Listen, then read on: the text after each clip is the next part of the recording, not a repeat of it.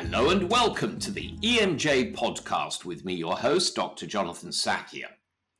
This week, I'm joined by Raymond Chung, gastroenterologist, transplant hepatologist, and director of the Liver Center at the Massachusetts General Hospital in Boston in the United States of America, as well as serving as a professor of medicine at the esteemed Harvard Medical School. Raymond completed his undergraduate degree at Harvard, then his medical degree from Yale University's School of Medicine. He was a resident and clinical fellow at the Johns Hopkins University Hospital in Baltimore, Maryland, and has been at Mass General for 20 years. He's won multiple awards, has held a number of professional medical societal positions across his career, including serving as president of the American Association for the Study of Liver Diseases. In doing my research for this podcast, I was astonished to see that Ray has published almost 600 papers as author or co-author. I'm exhausted just saying it. In his spare time, Ray is a very active fellow, unsurprisingly, enjoying snowboarding, hiking, biking, and walking his 3-year-old Bernedoodle, Mookie. I'm a huge fan of these lovely dogs. I had a golden doodle myself who was absolutely adorable. So welcome to the podcast, Professor Raymond Chung. It's great to have you. Thank you so much, Jonathan, for having me. And is it Mookie or Mookie or? The Mookie would be good, but I think any pronunciation will work. Where does the name come from? He was actually named after a former member of the Boston Red Sox named Mookie Betts. And when Mookie left town, we needed to have another Mookie stick around. Well, that went right over my head. I always name my dogs after foods. My doodle was named Haggis, after the rather delicious Scottish delicacy. So let's start at the beginning. What led you into medicine, and did something specific spark your interest in gastroenterology and specifically hepatology? Yeah, thank you for the question, Jonathan. What's very interesting is when I entered medical school and did residency, I was really torn between a number of fields that I developed great interest in, particularly infectious diseases and hematology oncology. But during that time, during my residency, both were very heavily inpatient experiences with lots of incredibly ill patients. At the time, AIDS had really become extraordinarily overwhelming for all of us taking care of those patients. We had no cures. We had no really effective antiviral therapies. Similarly, I think on the inpatient service for hematology oncology, dealing with a lot of very sick bone marrow transplantation patients really got me quite depressed. And so I really wanted to find a happy medium, a field that offered, I think, a much more reasonable sort of prognosis for its patients, a chance to intervene and make a difference, but also the diversity, I think, of the intellectual pursuit that GI and hepatology offered, insofar as there are multiple organ systems with multiple pathophysiologic processes. And really the liver embodies that, I think, quite beautifully in terms of really being representative of all the processes we see in medicine. The liver is in many ways a central processing unit for the rest of the body, and when it goes down, much goes awry. And so, trying to really understand and think pathophysiologically was an enormously, I think, appealing dimension. That plus, I think, the idea that one could do research in any of a number of areas as it related to the liver, including coming back to those same original interests of infectious diseases and hematology oncology, both of which have become interests of mine within the liver in the form of hepatitis, viruses, and liver cancer. Like my field in surgery, so much has happened during your career in hepatology, and we're gonna dig into that. So let's start with your research into viral hepatitis, particularly hepatitis B and hepatitis C, has been transformative. Can you talk us about these diseases and some of what you've uncovered? And if I might firstly say, although most of our audience are medical practitioners, we do have a lot of very interested lay people. So maybe you start off, at the ground and then at 30,000 feet, and then zoom into to more detail. Thank you for the question. So I think from in thinking about hepatitis B, and C. They are the easily most important causes of chronic liver disease due to viruses worldwide. They are easily the leading cause of liver cancer worldwide. The most important features of the two viruses are really that they far more often than not lead to chronic infection. And with that chronic infection comes the smoldering liver injury that leads to fibrosis or scarring, and that ultimately culminates in the development of irreversible fibrosis or cirrhosis. And then, of course, the complications of liver failure and death from hepatocellular carcinoma or liver cancer result not long thereafter. With these as really global epidemics, and at the time really no curative therapies, this was an extraordinarily, I think, important area to get into from my vantage point. The attraction of the research there was that we could work directly with human samples from our patients and go right to the causative agent of the disease and study that causative agent in our research studies. And so in that regard, we were able to understand both what the virus did in relation to its damage to the host or target cell, but also understood what it was about the immune response to that virus, which ordinarily should clear it, that was failing in most instances and culminating in a chronic infection state. And so it was really those questions that really drove my interest in investigating those mechanisms of not just injury to the liver and injury leading to scarring and fibrosis and cirrhosis, and liver cancer, but also understanding what about the immune response had been subverted by the virus. And so that was, again, much of the work that we did. First, understanding how to help culture the virus, which had been a very difficult challenge early in the years of hepatitis C research. But ultimately, once we did develop culture models collectively as a field, we were able to make considerable headway in terms of understanding those interactions between the virus and the host that lead to damage and disease. And so I'm particularly proud of the fact that we uncovered mechanisms by which this virus really disarmed that immune response and promoted its own persistence and chronicity. And then uncovered, I think, mechanisms by which we could potentially address not just this infection as a chronic viral infection, but a number of other chronic viral infections which might work in a similar manner in terms of, again, disabling that host immune response.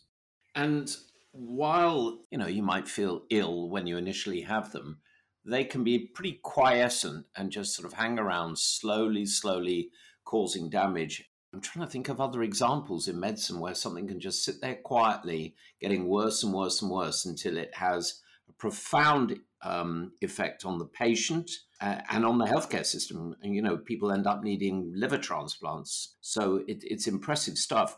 And that leads me on to my next question. Where are we with awareness of hepatitis, the availability of the ability to test for hepatitis, and the treatments that are available to now head off liver failure? What can we do more of, or what else can we do to save lives in this matter? Because, like I said at the beginning, the advances in your field during the period of your career have been profound. Absolutely. I must say I'm privileged to have been part of this research effort that, collectively speaking, has produced a curative regimen for hepatitis C infection. This is, in fact, and this is not an overstatement, the first cure of chronic viral infection of humans. And that impact is extraordinary. This was all really a triumph of the collective work in molecular virology and in the development in that regard of specific and targeted direct antiviral agents that together as cocktails are able to produce cure of a chronic viral infection. So in that regard, having been there for this transformative event, and applying those transformations to our patients and changing their outcomes in natural history, we really have an enormous opportunity to make a huge difference in terms of global public health. And so having solved the science, if you will, we're now at the level of implementation, of taking those solutions, those cures, and applying them to the world's chronically infected population. And so, how do we do that? And I think that the World Health Organization has set an ambitious goal of elimination of hepatitis C, and for that matter, hepatitis B, globally by the year 2030. And this will be accomplished really by a number of, I think, important steps that governments and countries are going to have to take onto themselves. They're simple, they're straightforward, but they require, I think, political will and the willingness to act. And so, first, diagnosis. We need to screen and identify every one of those infected patients, less than half of whom know that they are chronically infected. To your point about this being a silent disease, these patients do not readily come to attention. We must actively screen our population broadly for the presence of chronic hepatitis C. And this would be aided and abetted, I think, by test and treat approaches where we find hepatitis C. In our country, we find hepatitis C predominantly or in a very large sense among persons who inject drugs. I think we need to identify a means of applying point of care testing to those areas and sites where we can test and make on the spot diagnoses, coupled with the availability of antiviral cocktails to administer to those patients, to not only interdict their disease, but also to break the cycle of transmission that occurs through that very same injection drug use, which continues to perpetuate the epidemic as we speak. I think the other dimension of this, of course, is really making antiviral therapy accessible to all.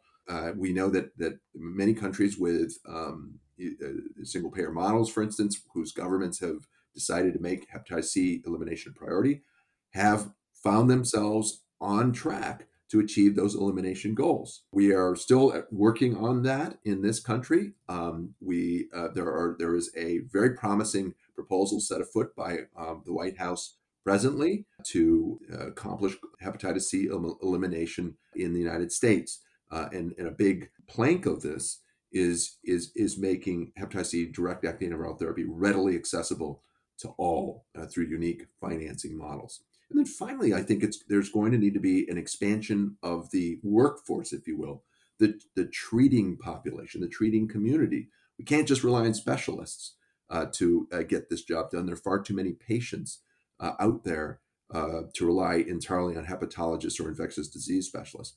We're going to need to really spread that knowledge and education straightforward to primary care providers, to advanced practice providers, as well as even community health workers, in using the reach of video conferencing and other means of spreading that education and that know-how to those sometimes far-flung areas where the epidemic can be found. So collectively, I think it will require a concerted effort on those fronts, but I fully believe we can accomplish that goal of elimination when we put ourselves to it. So with the appropriate funding, I think in this case, in our country, from the U.S. Congress, I think that will be a huge shot in the arm to advance this program. Finally, I would mention that no infectious disease of humans has ever been fully eradicated from the planet without an effective vaccine. We still don't have one yet for hepatitis C, but there are leads.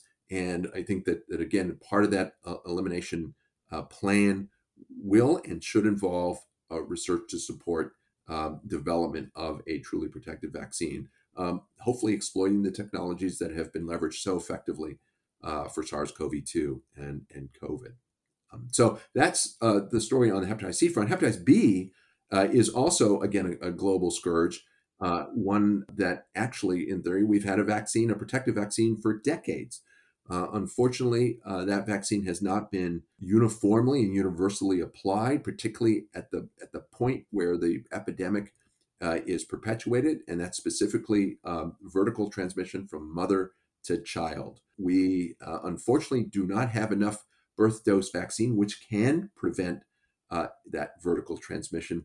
in the places that have the highest prevalence of Hep B, precisely where that vertical transmission would be most expected to occur. So we still need to apply infrastructural and public health solutions to that issue. But for those who are chronically infected, we still, of course, need to do better than what we are now, which is suppressive antiviral therapies using nucleoside analogs. We need, following the lead of hepatitis C's success, to develop truly curative regimens for those persons who are chronically infected. And I'm confident that given those advances and the triumphs of molecular virology, that we can apply similar principles to a combined approach to treating hepatitis B. It won't be easy, but I think with applied collective will and resources, I believe we fully can get there as well. That was very eloquent. Thank you. I think that the prior point about awareness is key, so that we can get uptake and there will be fewer people with the disease, and raising awareness so that people don't participate. Oh, yeah, wishful thinking, in risky behaviors. And for, in the United Kingdom, where there's a very strong focus on health economics, you can say, well, these treatments might be expensive, but the alternative is much more expensive for the healthcare system and tragic for the family. So, yeah, great point. So I mentioned the American Association for the Study of Liver Diseases, a very prominent and excellent organization. In 2021, you were the president. Tell us about some of the society's achievements during your tenure, and what topics are the main threads under consideration nowadays? Yeah, thank you for bringing that up. Yeah, I'm particularly proud of our professional organization, the ASLD, and its forward-looking stances on those matters of importance to not just us as hepatologists, but of course to the community of patients who suffer from liver diseases. During my time, which was a very unusual one, of course, I was, if you will, a pandemic president. We were forced into, as the rest of the world was, into a series of adaptations and adjustments. One of those adjustments was really, again, fitting ourselves into a digital world with digital meetings. And at some level, that adaptation was very nimbly done by our organization, which is real, I think, tribute to the work, the group at ASLD, who are an extraordinarily dedicated staff.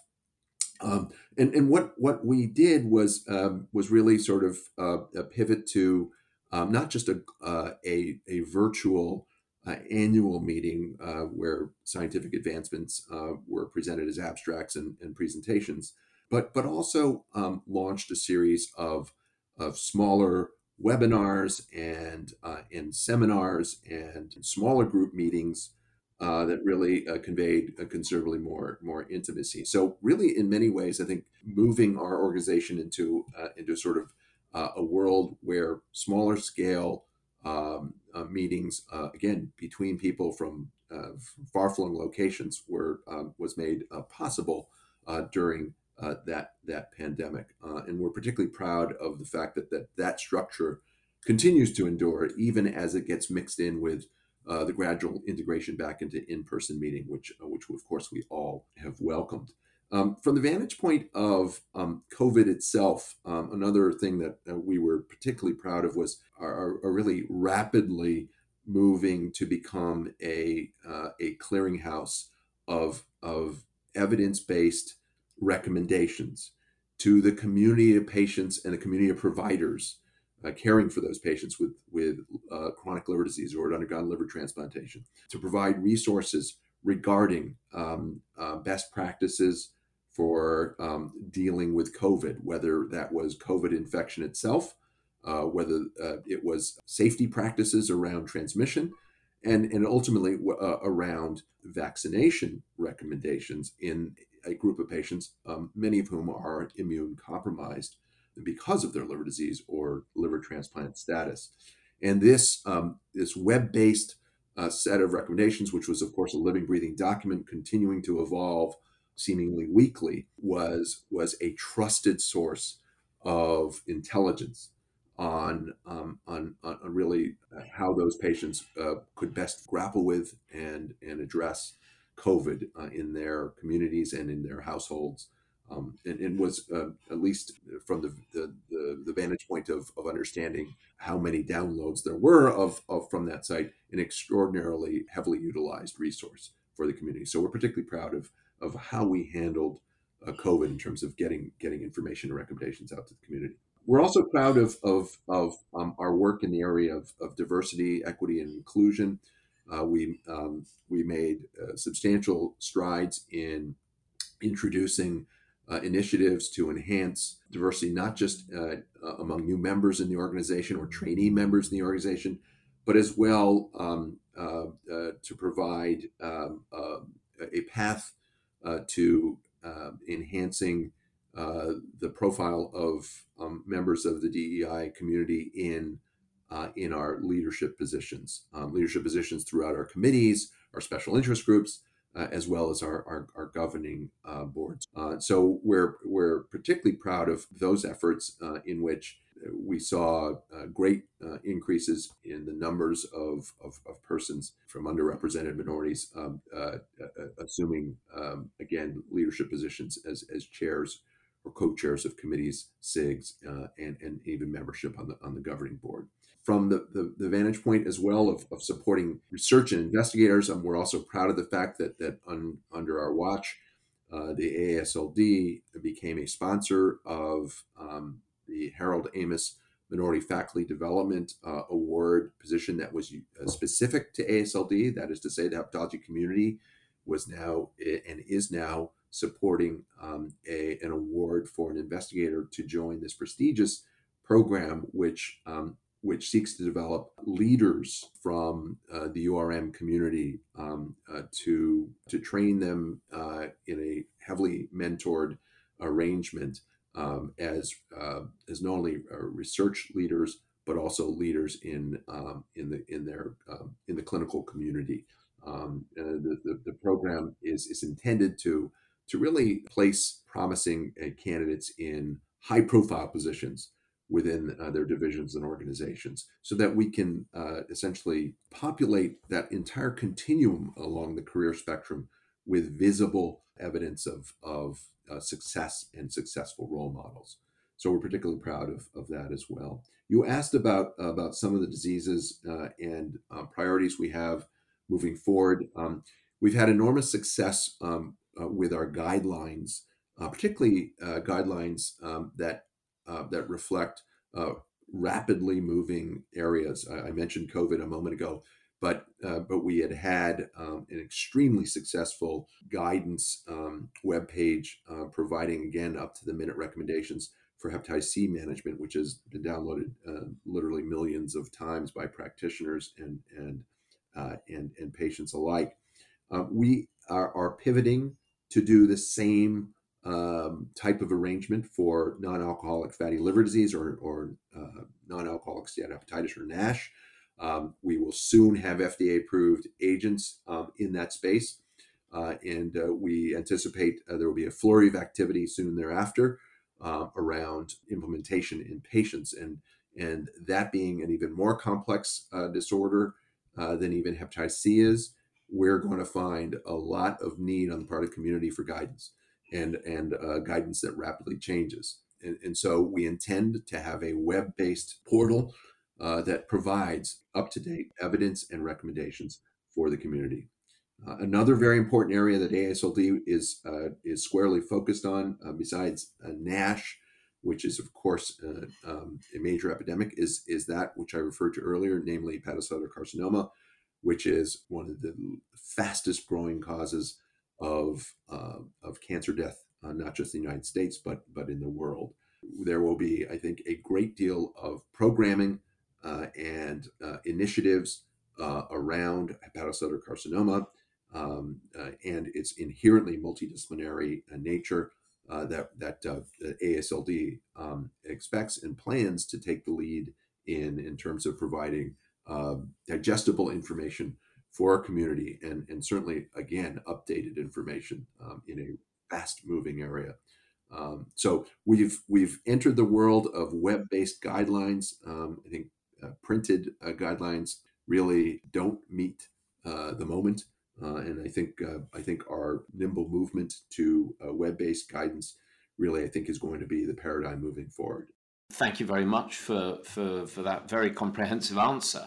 I talked a little bit earlier, I mentioned a little bit earlier about the final common pathway, a lot of certainly of the viral hepatitis, about transplantation. And you're part of the Transplant Center Executive Committee at Mass General.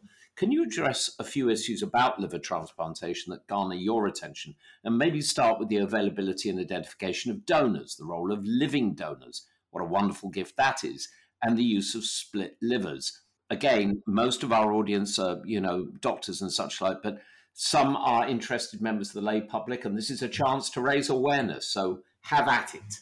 Yes. Thank you for bringing that point up. I think that the gift of liver transplantation, remains as such, given that it is a precious resource, for all of those patients sitting on transplant lists and all those patients with end-stage liver disease who face a limited prognosis. We are far from having replacement organs available for that entire community in need. We only transplant about 9,000 donor organs a year in regards to liver transplantation, and there are far more patients waiting or even succumbing on the wait list. So with that limitation in mind, we are trying to squeeze as much as we can out of the donor supply, and that includes the use of living donors, as you just alluded to, which historically have accounted for a small percentage of that total of 9,000, several hundred a year. And part of that is owing to the fact that it is still a challenging procedure with real morbidity and a very low but finite mortality rate as well.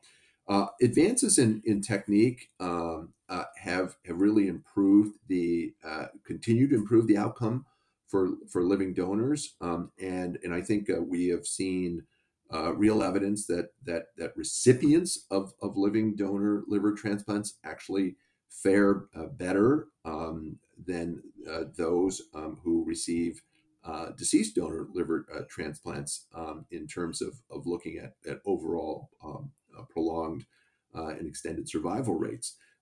So I think properly planned, I think a living donor scenario should be considered and explored wherever it's possible. So we cannot overemphasize that enough in terms of making the public know about the potential for a living donor option. I think another dimension of this that it also deserves a consideration is really maximizing the use of deceased donor organs that have historically not been used. And these have included patients who have donors who have succumbed after cardiac death as opposed to brain death. With cardiac death, it's long been assumed that because of the downtime, if you will, of loss of blood pressure and blood flow, that the liver has taken a hit and therefore isn't going to function as well. And there's objective evidence to support that may be true in a subset of cases. But there have been real advances in perfusion technology that have allowed those organs to be perfused after procurement of the organ in that setting to minimize the risk of injury of that allograft organ once it's implanted into the recipient. Historically, there have been challenges with bile duct complications. We've seen really a substantially reduced frequency of those issues using these perfusion devices, which essentially flush out those organs and potentially reduce some of the toxic metabolites and intermediates that can cause some of the injury that I just described. So we're seeing real promise potentially for using a donor pool that has historically not been tapped into. And so we need to I think, with the assistance of perfusion technologies, really explore expanding that donor source considerably. And another donor source that should also be considered would be those patients who we historically would have never considered, who had hepatitis C infection in the donor organ. These are often young persons who succumbed to opioid overdose, unfortunately, but whose organs were not used largely because of concerns of transmitting Hep C, of course, to the recipient, particularly when the recipient was already uninfected. But the availability of those curative antiviral regimens I described earlier has now made the unthinkable thinkable. And in fact, not just thinkable, but now, given the success of those DAAs when applied in those donors into uninfected recipients, the uniform success we're seeing in terms of clearing out the infection has now made, again, a rather substantial reservoir of organs available for use that had previously been discarded. So we're making as much resourceful use of these organs as well as we can. And I think the other point to make here is that technology is such that we're also, of course, working on advances in the xenotransplantation front, of course, using organs from other species and solving the species crossing barrier by really altering some of the surface proteins on those donor organs, say, for instance, pig organs, to allow them to be transplanted without being rapidly rejected by a human recipient. So we're not there yet, but there have been significant advances in terms of proof of concept to show that can, in fact, potentially work using genetically modified animal organs. And then we're making advances on the stem cell front as well in terms of really expanding liver cells from stem cells to provide an inexhaustible pool of liver cells that could then potentially be transplanted to provide support for a failing organ. So we're seeing progress across many fronts. It's a touchy subject. So we've got an aging population, we've got recognition of other diseases like NASH, we've got a failure to, despite amazing technology to detect and treat viral hepatitis, we've got a growing number of people that need care. And I've heard it said that I trained in Britain, but I practiced for many, many years in the United States. What are we going to do about the massive cost of delivering care in your specialty? This is a huge conundrum for all of us because here we are pushing those advances that in many ways are going to accelerate the cost of care. So I think in all this, we can't apply these solutions necessarily universally, but are going to need to be much more savvy about their more prudent and selective utilization, right? So I think we're going to have to do a whole lot about understanding best case scenarios or scenarios for which these, again, increasingly expensive technologies are best or most effectively applied, rather than applying a simple sort of one-size-fits-all approach. So this is going to take a lot of work on the part of us as scientists and clinicians to solve that issue, because I think it would be remiss for us to just simply develop without an understanding of how we pay for it all. Yeah, it really is a conundrum, and people who like you on the bleeding edge of science, it's very frustrating realizing that some of these things will not be rolled out. So I mentioned in my introduction that you've co-authored or authored an astonishing number of papers across your career, topics such as viral load in hepatitis C, implications of cancer therapy, acute liver failure in the elderly, and glutamyl transferase elevations in patients with COVID-19. So this is two questions in one. Give us a brief description of your COVID work, and of all your many publications, which are you most proud of and why? I'll start with the COVID, and thank you for the question.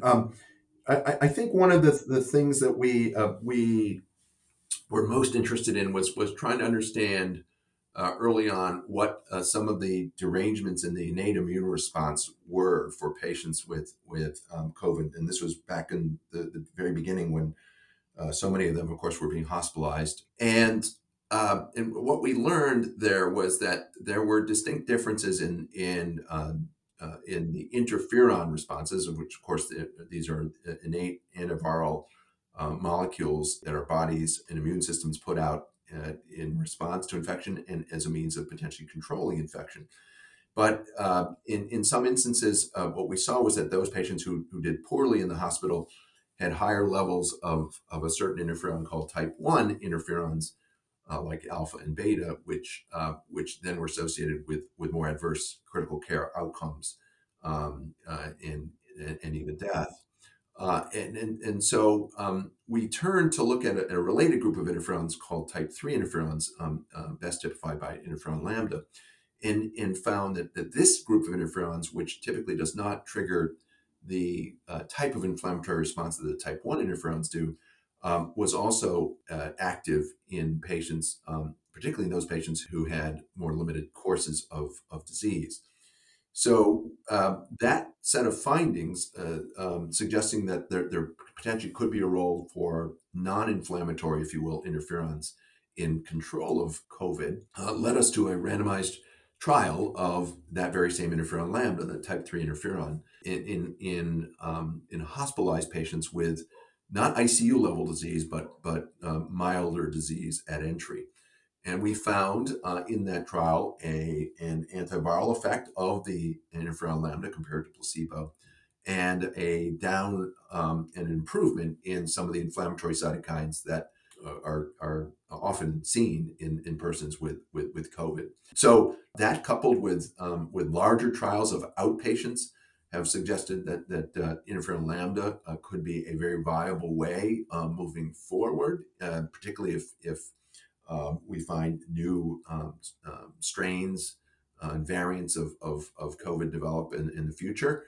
The beauty of the interferons is that they work not so much in a virus specific or virus sequence specific way, but work generally on the immune response to enhance clearance. And so our hope here is that perhaps this remains, interferon lambda, that is, a viable option moving forward should we need it for future developments in this very active space.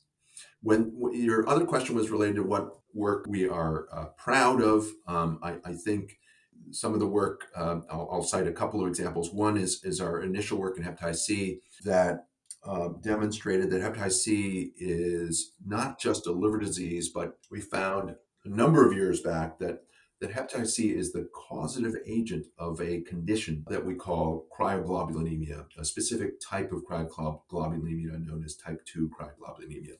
And I think that very specific association really not only was a novel and finding of causation, but just as importantly, I think it revealed to us that hepatitis C is not just a liver disease. It is a systemic disturbance and disorder.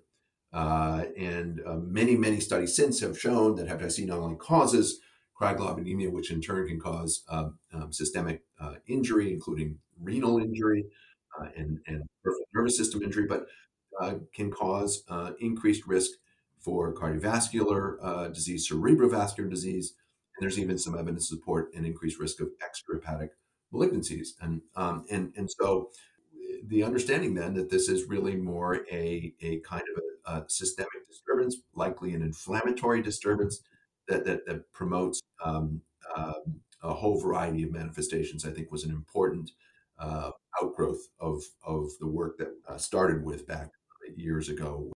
I think another important back end, if you will, discovery from our group was the very early demonstration, and I mentioned this briefly a moment ago in terms of thinking about the use of infected donor organs in uninfected recipients. But it was the first demonstration that we could successfully transplant infected donor organs such as kidneys, hearts, and livers, to name several, into uninfected recipients using a very protocolized approach to delivering antiviral therapy in those recipients, using either preemptive approaches, so given at the time of call to the operating room for the transplant and continued thereafter, or at least administered very early after the transplant experience.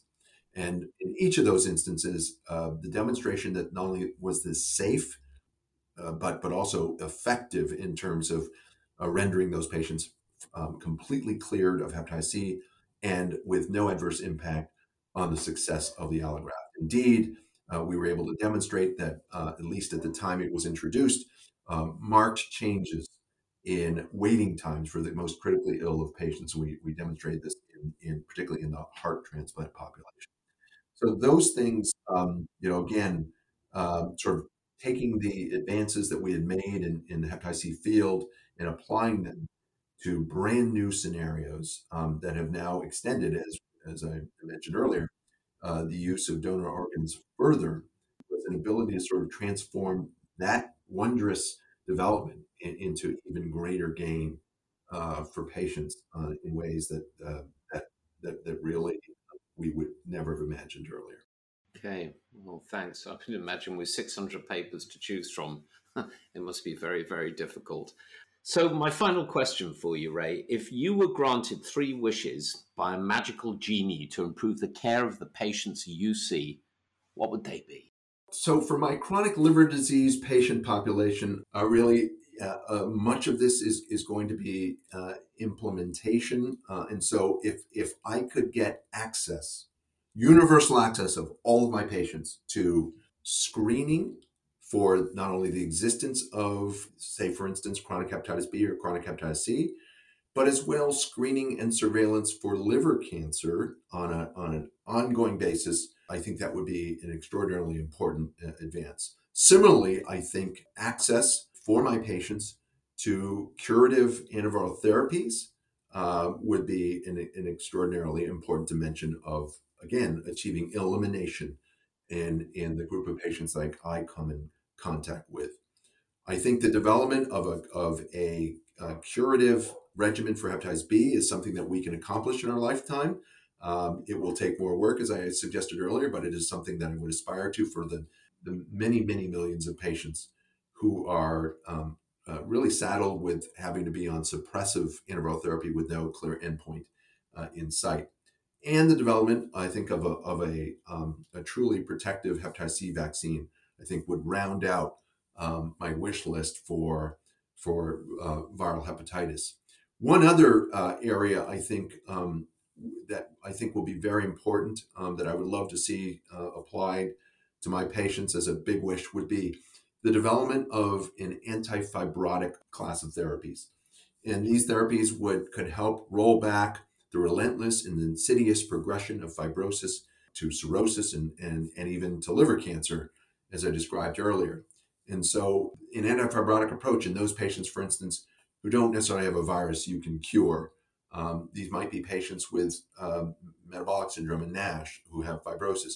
I would love to be able to roll back their fibrosis with an antifibrotic strategy that not only completely changes the natural history of their disease, but will ultimately be chemopreventive for liver cancer. I have every confidence that liver cancer is a consequence of advanced fibrosis. So those are my wishes for my patients and those that I come in contact with.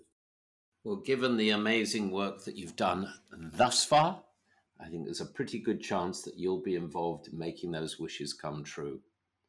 Folks, I'm afraid that's all we have time for today. I'd like to thank Professor Raymond Chung for being with us today, for sharing your breadth of knowledge and for the very comprehensive and precise answers you've given. I shall certainly, as my friend says, go to bed less dumb. It's been an absolute pleasure to speak with you. It was my pleasure, Jonathan. Thank you so much. So, ladies and gentlemen, please subscribe so that you never miss an episode of the EMJ podcast, and like us on social media. The people who know tell me that helps. If you join us next week, we'll have another fantastic episode for you. Until then, I'm Jonathan Sackia. Thank you for listening to the podcast. Please stay safe, stay well, stay curious. Bye for now.